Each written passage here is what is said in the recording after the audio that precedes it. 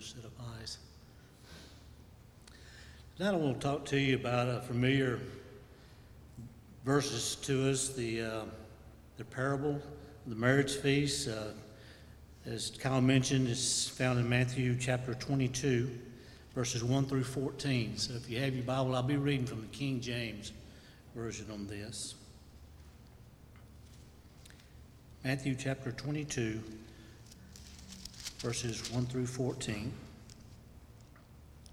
And Jesus answered and spake unto them again by parables, and said, The kingdom of heaven is like a certain king which made a marriage for his son. And he sent forth his servants to call them that were bidden to the wedding, and they would not come. Again he sent forth other servants, saying, Tell them which are bidden, Behold, I have prepared my dinner. My oxen and my fatlings are killed, and all things are ready, come unto the marriage. But they made light of it, and went their ways, and one to his farm, another to his merchandise. And the remnant took his servants, and entreated them spitefully, and slew them. But when the king heard thereof, he was wroth, and he sent forth his armies, and destroyed those murderers, and burned up their city. Then saith he to his servants, The wedding is ready, but there which were bidden were not worthy. So go ye therefore into the highways, and as many as ye shall find, bid to the marriage. So those servants went out into the highways, and gathered together all that was many as they found, both bad and good. That in wedding was furnished with guests. And when the king came in to see the guests, he saw there a man which had not on a wedding garment. And he saith unto him, Friend, how comest thou in hither, not having a wedding garment? And he was speechless. Then said the king to the servants, Bind him hand and foot, and take him away, and cast him into outer darkness.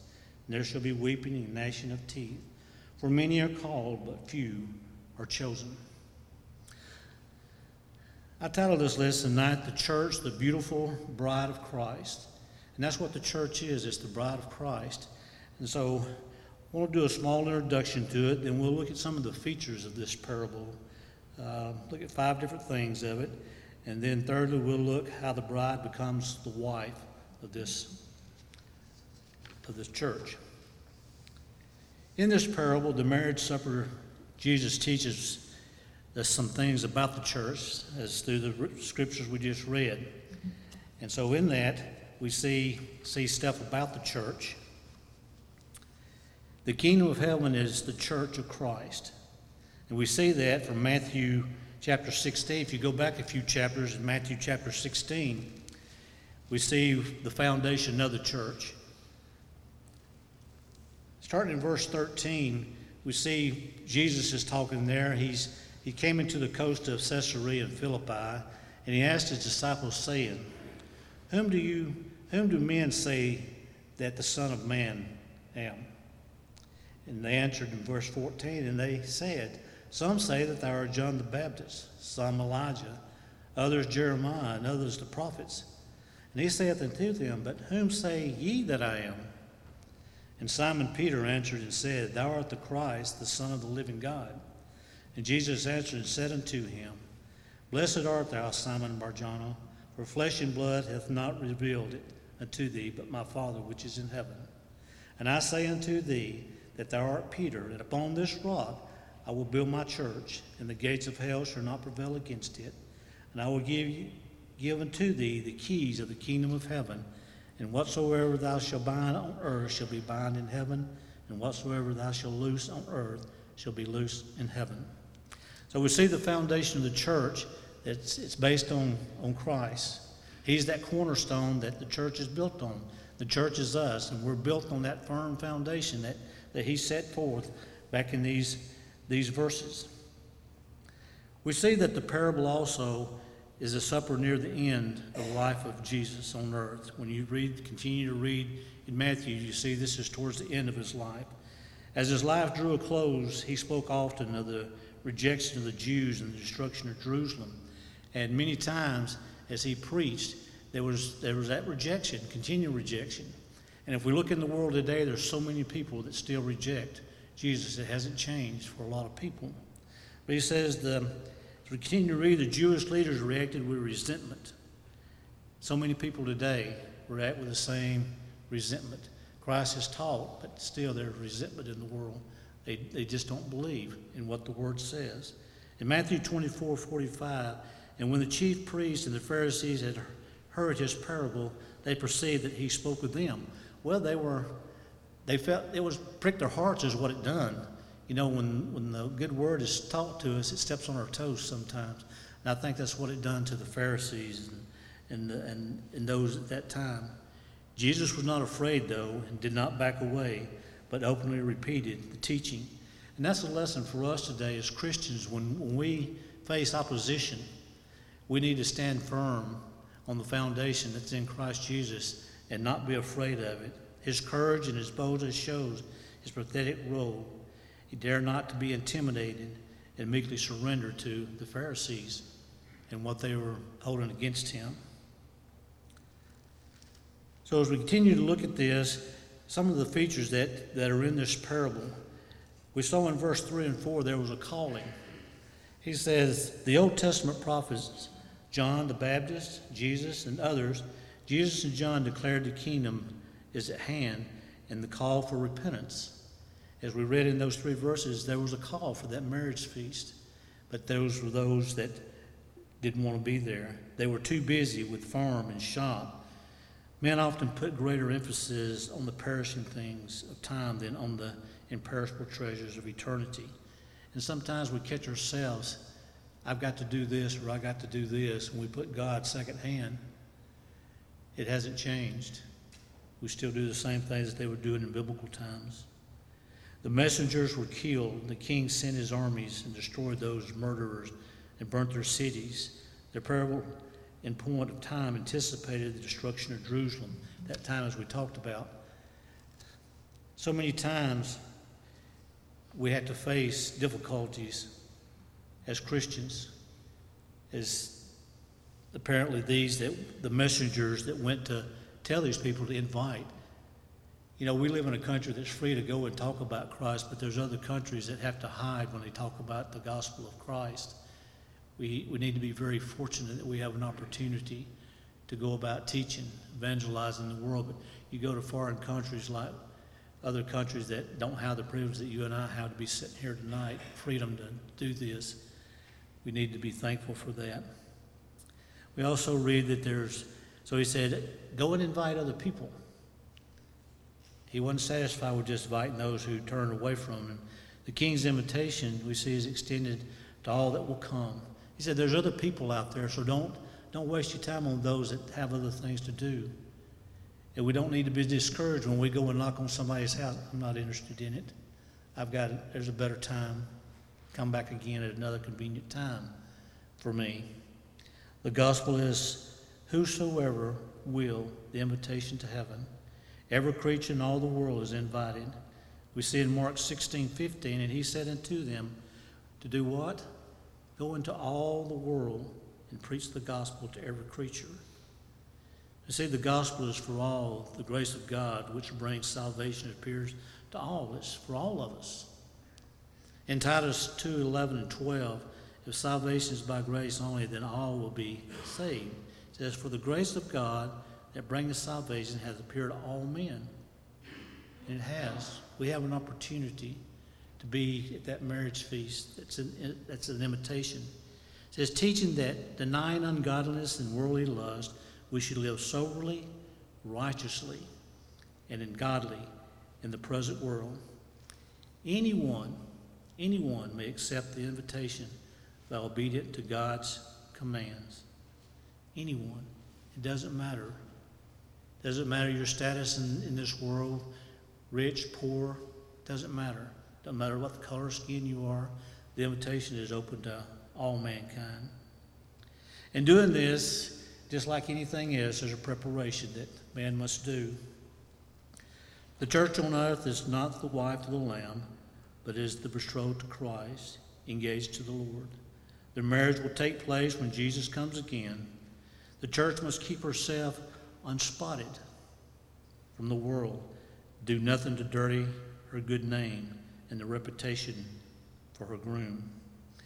We go to Ephesians chapter 5, verses 25 and 27. It gives a a comparison to the husband and how he should treat his wife. He says, husbands, love your wives. And how's that? Even as Christ also loved the church and gave himself for it, that he might sanctify and cleanse it with the washing of water by the word, that he might present it to himself a glorious church, not having spot or wrinkle or any such thing, but it should be holy and without blemish. There's a particular way that we are to have ourselves before God as a church. The church must be glorious and unblemished. No blemishes in doctrine.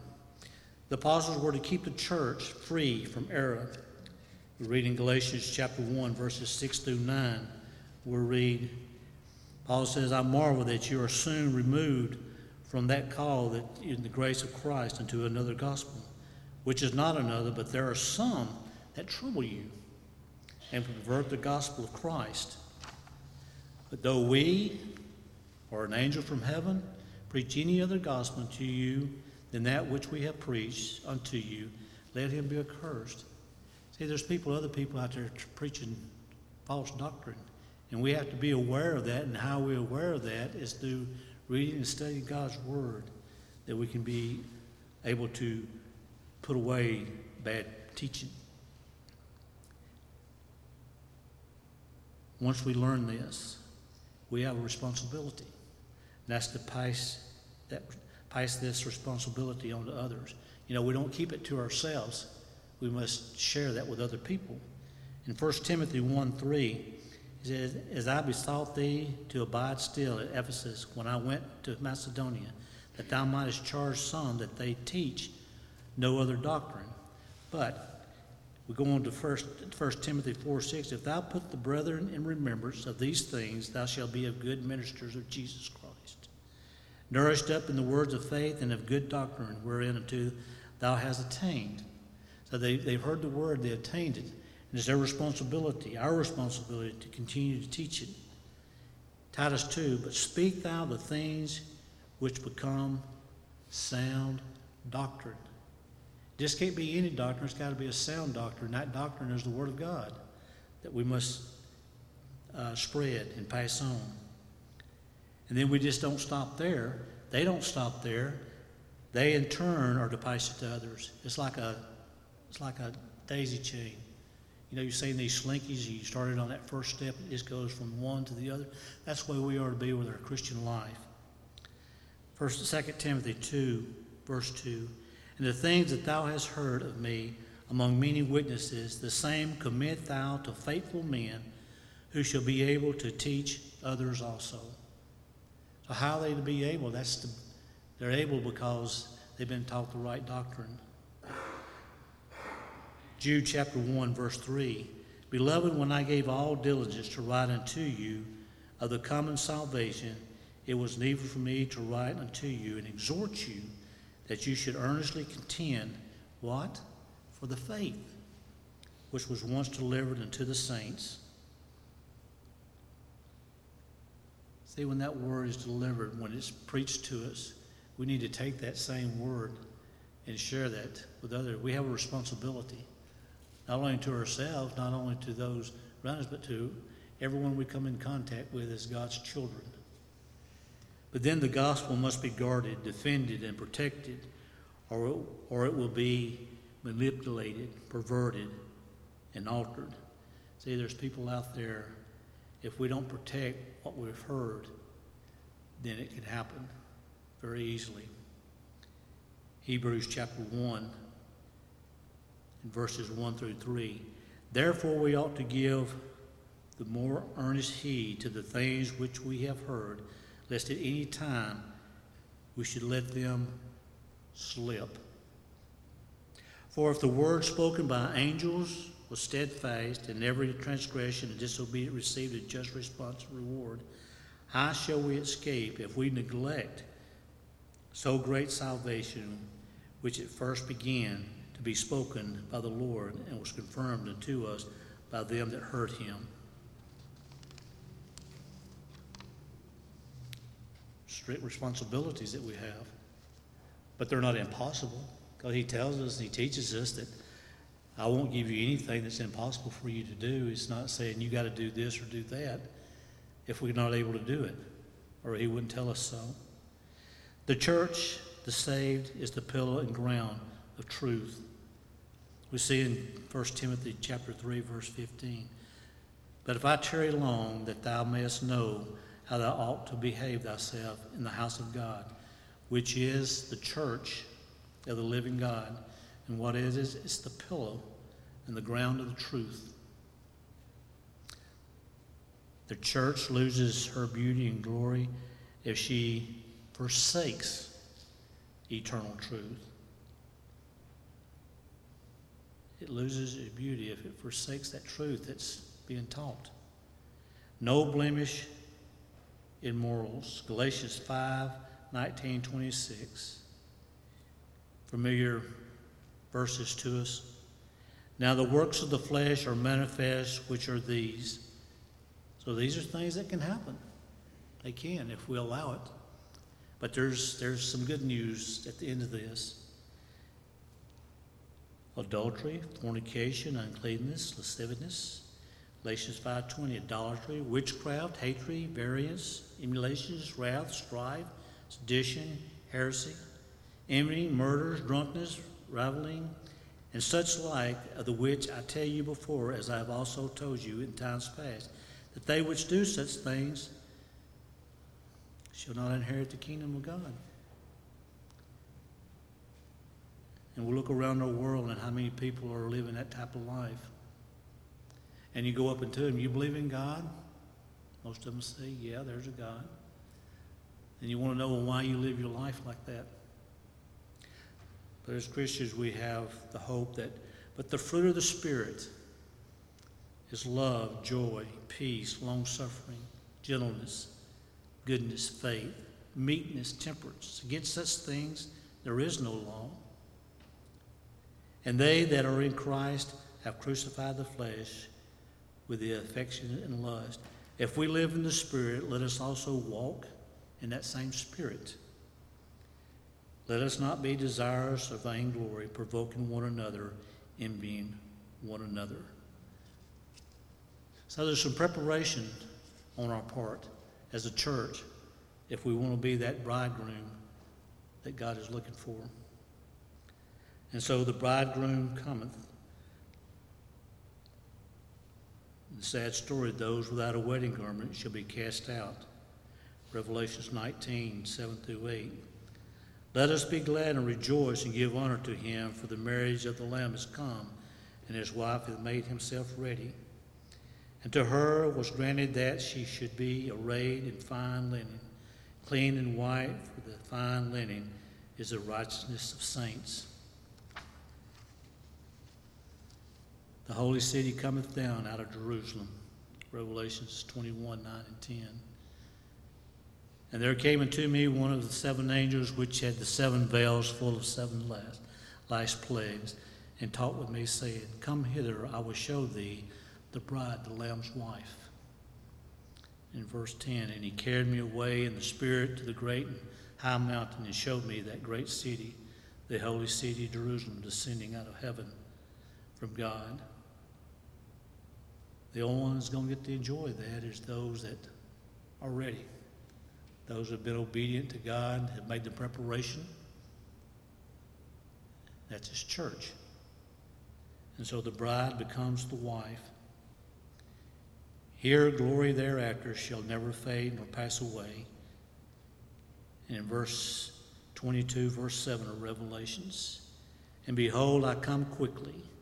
Blessed is he that keepeth the words of the prophecy of this book.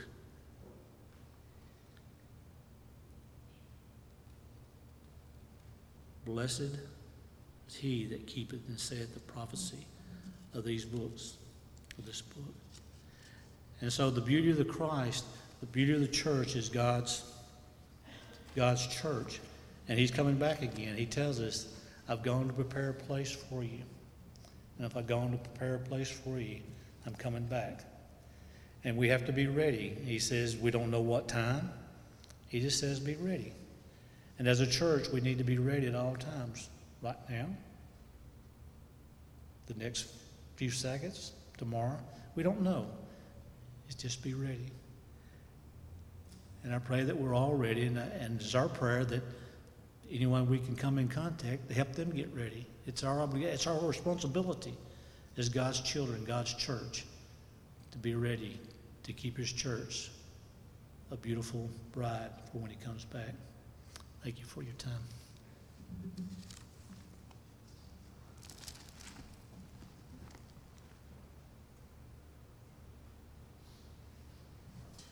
Thank you, Brother Johnny, for that wonderful message.